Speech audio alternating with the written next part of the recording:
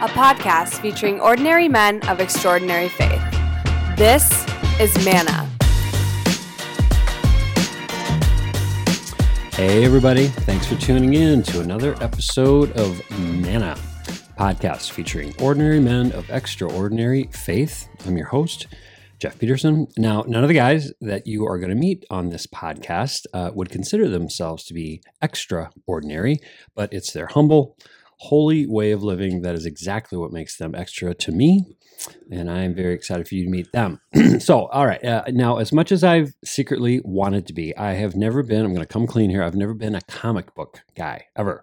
In fact, I remember growing up in my small hometown of Annandale, and all my friends would get on our BMX bikes with our allowance money. We'd bike down to Aaronson's drugstore to buy magazines, and they'd all buy comic books, and I was like looking for like the Teen Beat magazine, and I'm not even going to try to pretend that I was part of that scene, but I do know enough because I am alive. I know the whole Superman story of Clark Kent and being the unsuspecting journalist. Nobody suspected him to be the Man of Steel. Well, today's guest on Manna is kind of like that for me, but in reverse. You see, for years, I knew today's guest as very much a superhero of a dad, a superhero of a husband, and a superhero parishioner. In fact, if I remember it, I think you were a lector also at our home parish at the time. And I really didn't know any more than that. And I didn't need to know any more than that to know how much I admired him. Albeit a little bit from a distance. And while not a lot older than me and our growing family, his family was kind of at that next stage, and we all looked up to their relationship with each other and with the church. So you can imagine my surprise then when one day I'm at work and I'm reading through some marketing, advertising, industry rag, which is what we used to call them before the internet came around. And I come to find that our guest is like an award-winning, like a literally award-winning practitioner in the field of marketing and advertising. And I'm like, oh my gosh, that's the guy. And so we had, basically shared day jobs. He was much more accomplished than I. And so now I had a whole other layer of admiration that I could exact upon him. And we even worked at the same company at the beginnings of our careers. He was there before I was. Anyway, all of the stuff that I did not know about because I only knew really the most important thing about him, which was all of those superhero things that I said. And I would have never made this connection if I wouldn't have read about it because, and this is kind of the main reason for my introduction here, is that I had to read about his name and lights because his humility, his other-centeredness would have never let me catch a glimpse of this side of him. So I had to go read about it like everybody else had to read about it. So anyway, that made me admire him even more. So, and after a long career of working for the man in a variety of increasingly impressive roles, he also found time to launch his own business towards the end of his career, which happened to be a tap room and a little brewery, which if we were smart, we'd be doing the podcast there.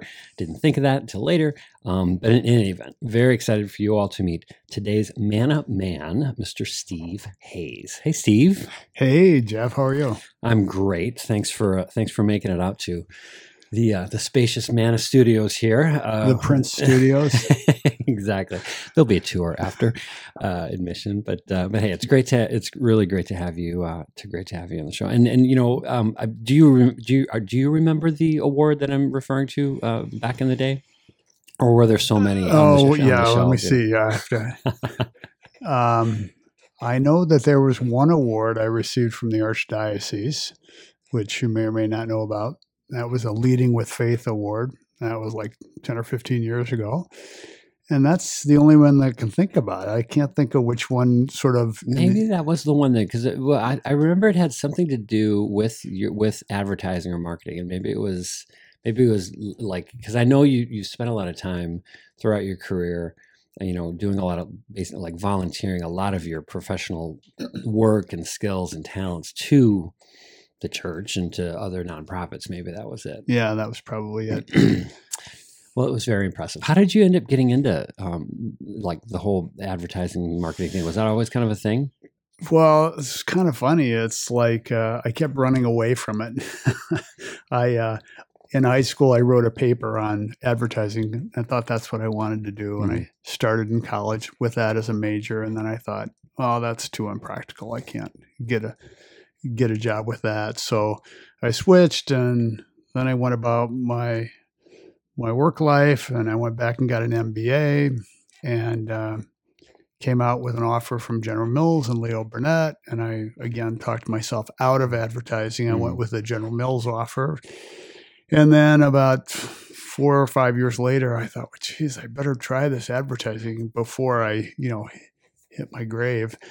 And so I tried it kind of late in life and just loved it, and was in client service, different roles, but it was just a perfect fit for me. That's cool. That's cool. Well, you also have, throughout your professional life, continue to, accomplish and lead and, get progressively, higher and higher on the mountain. And then I also know on the, from the sort of church activity life, you are now, I think, unless and maybe this is now past, but you basically, not that you have to work your way up to this, but you're a trustee. That is correct, which is a big deal. It's kind of like the top of the mountain when it comes to church. I'm on the board. You're on the board. You're on the board. So that's got to be kind of cool. Now, has church? It's obviously been a really big part of the Hayes family. Was that a big part of your own upbringing growing up? It always was. And I grew up 9 kids in the family. Oh, wow. And classic Catholic family. We'd pile into the station wagon. We'd all be expected to go to church every Sunday. And I ended up going Catholic grade school, Catholic high school, Catholic college, and just always had a strong faith life. I don't know if it found me or I found it, a little bit of both, but it was kind of always there. Did all of your siblings also go through Catholic school? The whole thing was kind of a mixed bag. Okay. Some did, some didn't. Yeah. I think I got more Catholic education than any of them probably. Do you remember? So obviously your folks, I'm sure, were huge influences. How about, were there any role models along the way that or let me ask it this way: growing up, who was like the earliest maybe role model guy, especially that you can kind of remember being somebody that made a real impact on you in your faith life? Well, there's clearly one person that stands apart from the rest, and he is a priest in Detroit area. His name is Jim Mayworm, Father Jim Mayworm, and he was a newly ordained priest, and he came out to our church when I was in 6th grade, and was an altar boy then for a number of years, and somewhere in there, we just kind of befriended each other, and I would hang out at the rectory with him and the pastor watching TV, and we would kind of just go do stuff. And this was kind of at a time where we could do that, and nobody asked too many questions. But and then as I got into high school, he became a great sounding board for me as I had doubts about my faith and about different parts of Catholicism or whatever. And that just sort of grew. And then I got into college, and it was a little closer to a peer-to-peer relationship. And then it just kind of evolved. And he is at the age of, let's see if I have this right, 82. He's still practicing, still a pastor in the suburbs of Detroit, and we're great friends. He came out and married Maureen and I about 35 years ago, and he's just been a continuous spiritual presence that I carry with me always. Yeah. Did you ever, with such a close, kind of mentor / friend who was on that path, did you ever think of that for yourself? I mean, twice. Okay. Yeah, there were 2 moments of discernment for me. One was in high school, where I actually visited the seminary. This is when men were going to seminary in high school, and I just decided it wasn't for me. And then I revisited again about halfway through college. I thought long and hard about it, and I just felt like I was called to be a dad. Yeah. I don't know how else to say it. I just something of, God said, you're supposed to be a dad. Yeah. And we'll talk about how that played out later in life. But yeah, that's very cool. I remember when I so one of Betsy's brothers is a priest, Father Mark Wayman. He's been on the show, and when Mark was going through seminary, it was so cool because I felt like I was kind of going through it, sort of not with him, but he was sharing so much, and I'm sure I exhausted him with all the questions. But I remember it was kind of right around that time when I really got a lot more familiar with, especially in the Catholic tradition, of the notion of vocation. Because I had always associated the word vocation to, just it's a job, so, you can be a plumber or an electrician or a firefighter. That's your vocation. And that, in fact, I think growing up, we had a class, it was a VOTech class. It was vocational technologies. And then going through, and kind of going through the process with Mark and doing a lot of reading, just the thinking of vocation and really recognizing that vocation is, from it's a spiritual type of calling of either it could be priesthood or now I'm not going to remember all of them, but marriage is a vocation. It's a calling. It's a calling, and so I think throughout that discernment that you did, the discerning then to walk that path it's just as discerning, you know what I mean? And I think that's really neat that you did that. So it sounds like, you grew up in a great situation and it kind of set you on the right path, and like it's like autopilot. Did you have any episodes along this awesome life where and not that you ever doubted, but were there any periods of a little bit more, kind of I don't know, static or interference than others? Well, I'd say there was a moment where there was a really dark period, and that was, so I kind of marched off to college and come from a big family, and I thought, I'll meet my wife in college, we'll get married and have kids and ride off into the sunset. Yeah. And then I got out of college and said, I'm going to meet my wife and we'll da-da-da. And I'm going to meet my wife. Well, I went to college. I worked for 5 years. I went to graduate school for 2 years. And so now I'm late 20s and still no wife and no riding off into the sunset. And so I was 30 or 31 at the time. And I just had a couple of blind dates. This was before the internet. Yeah. For those of you young listeners out there was actually a time when a computer didn't exist. Yeah, right. And I had a couple of blind dates, and they just were like awful for different reasons. And I kind of sat down. I said, that there's nobody out there for me. I'm different. There's just, for some reason, there's nobody out there for me. And I have to readjust my plan. I'm not going to get married. I'm not going to be a father. And I thought back to that point of discernment. I thought, wow, I chose not to be a priest because I thought I was called to be a dad. And now it's not happened. Yeah. Not like it's not happening. It's like it's not happened. And I was convinced the time had passed and that I was going to have to get used to the idea of being single, which is really different and difficult for somebody who comes from a big family and thought they'd have a family. And that was, really tough. And then, within 3 or 6 months of that, I started dating Mo. And on the second date, it was like, well, I know I love her, but I know I can't tell her that after the second date. So we'll just kind of wait this one out. Wow, that's great. I'm sure it didn't feel great, but I think that is such a great story, though, about I'm sure and part of what made it the story is that you were having this period when you were 30 and not 16, so you actually were mature enough to kind of be processing it kind of intellectually and going, okay, this actually could this could actually be the case. Like this could plausibly kind of work out. Yeah. So when it all kind of like started coming together, then, how did that, I mean, obviously it sounds like your faith was never shaken. Did it all then, it must have felt so great. Like, okay, now all of a sudden the plan, even though it maybe wasn't on your timetable, none of our plans are really on our Right. timetable anyway, but did it really start then feeling like it was kind of unfolding the way it was supposed to unfold? It did. Yeah. I mean, it was just like, I knew.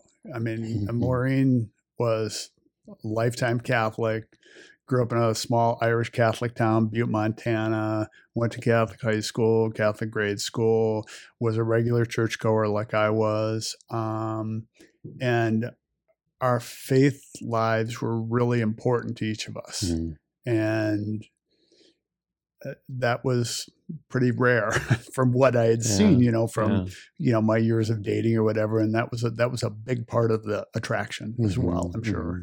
Yeah. And such a cliche to say, but it's like worth the wait. You know what I mean? I mean, that's what I mean, when you're waiting, it's not like, oh, this is going to happen in 6 months, so I just have to wait. Yeah. When you're sitting there saying, this is never going to happen, yeah.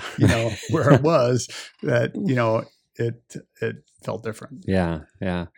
One of the things that, as a family, so our family, like I mentioned in the intro, we're just not too far behind you, but we're a couple steps behind. And so we have the great luxury of watching families like yours kind of pave the way for us and all of our young girls at the time. And, seeing how devoted your entire family was to be attending Mass and coming to church was so great. And with your son, Brett, who's got some developmental challenges, I think, and as a dad myself, I looked at, the two things. One is obviously the unconditional love that you and Mo both, obviously have for your son, but the example that Brett gave to other kids, other young people, like ours, being there every Sunday and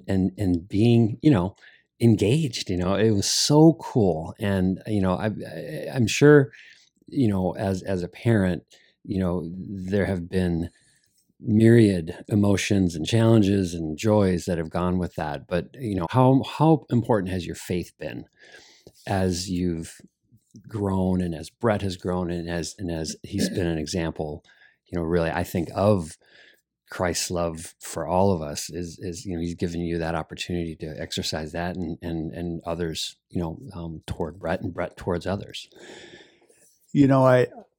I think I'd ask the question differently. It's not how important has my faith been, it's how important has Brett been to my faith.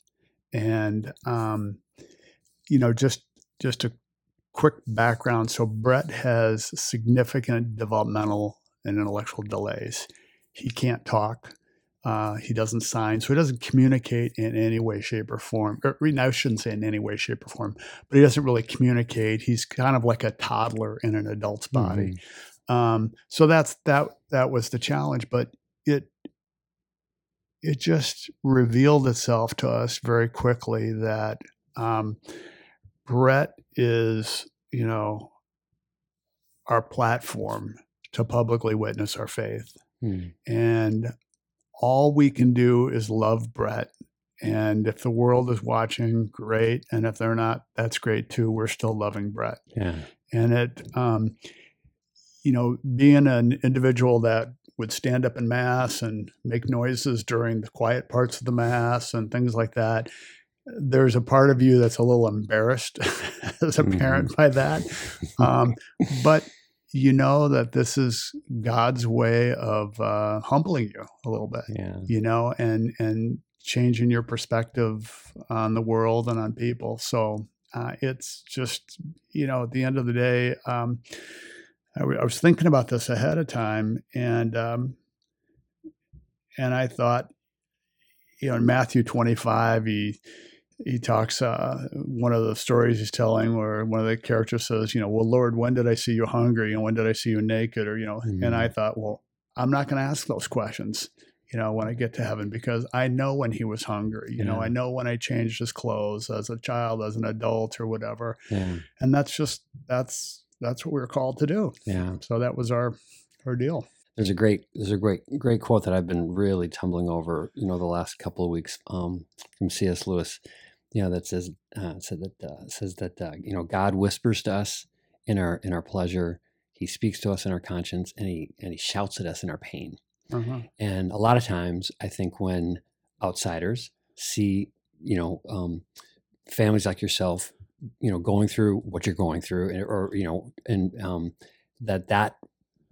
that's an example of God shouting, because it's painful, because it's hard. And obviously, I have no idea what you guys obviously have gone through, and I'm sure there were really hard times, but the way that I feel like you guys approached it, it's like it was kind of some of the loudest whispers that God had, because it was like you're saying, it was like your platform. This is your opportunity. And so God was there the whole time and whispering the whole time, and I, think a lot about it.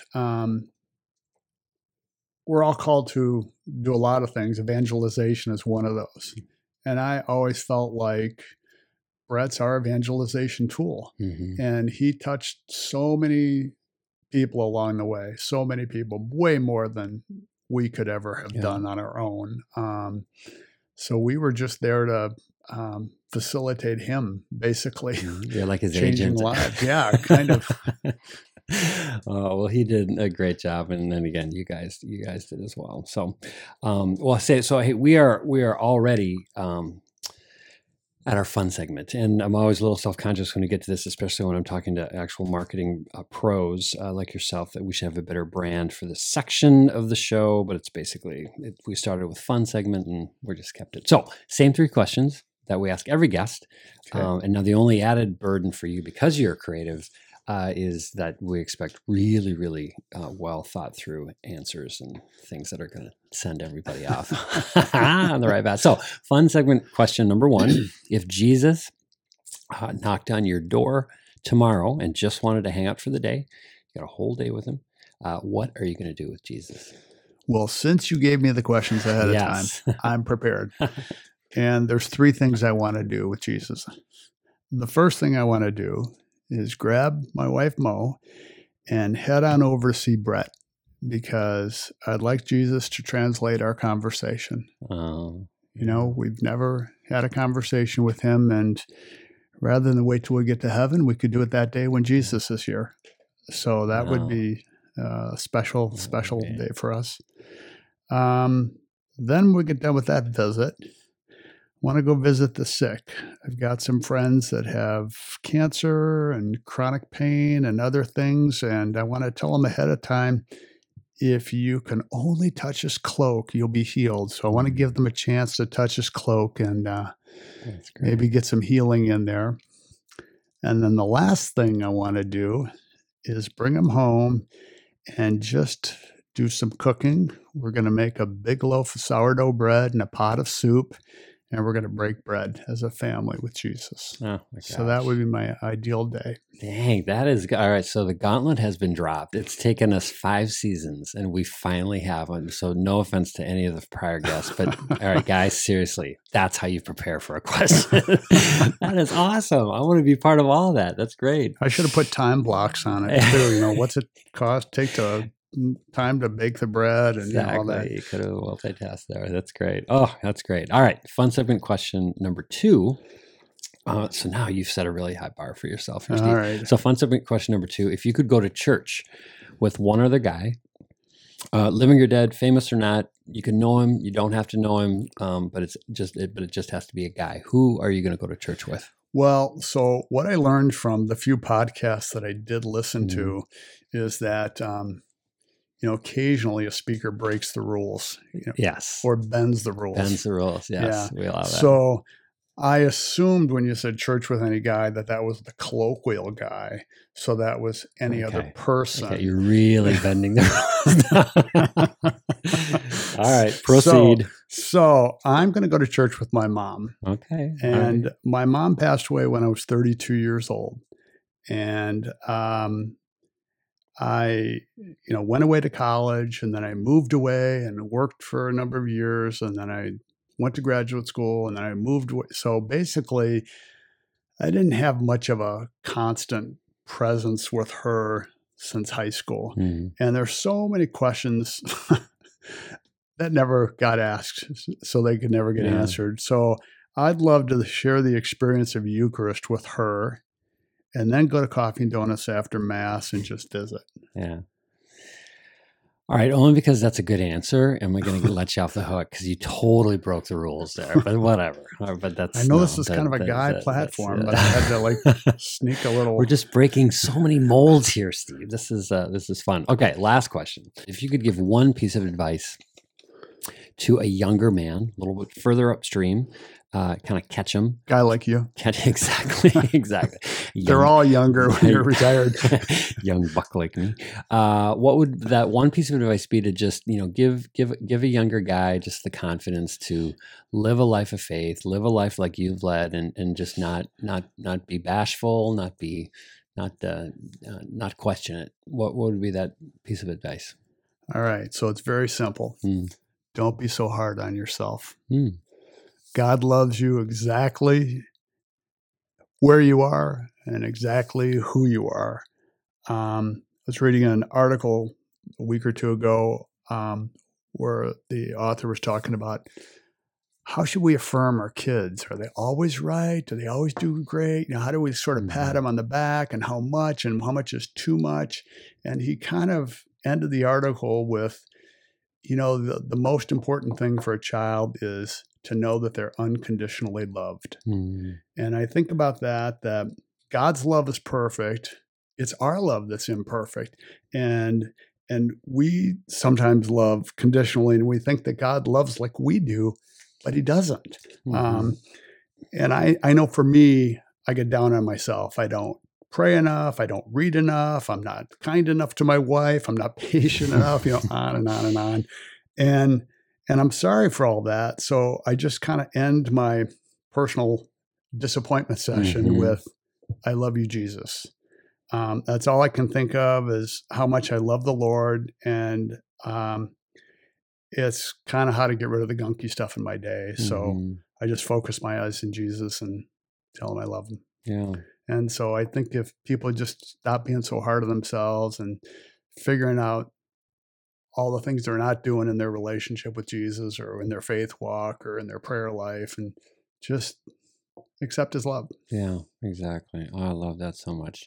All right. Well, 3 for 3, Steve Hayes. And so you have officially set the standard for all of season 5 now. So let's just hope the rest of the guests can measure up. We should probably send everybody this episode in advance so they kind of can practice. But thank you so much. I do have to say that when you first asked me to do this, I was the classic non-responder because I thought I'm too ordinary. I have nothing to share.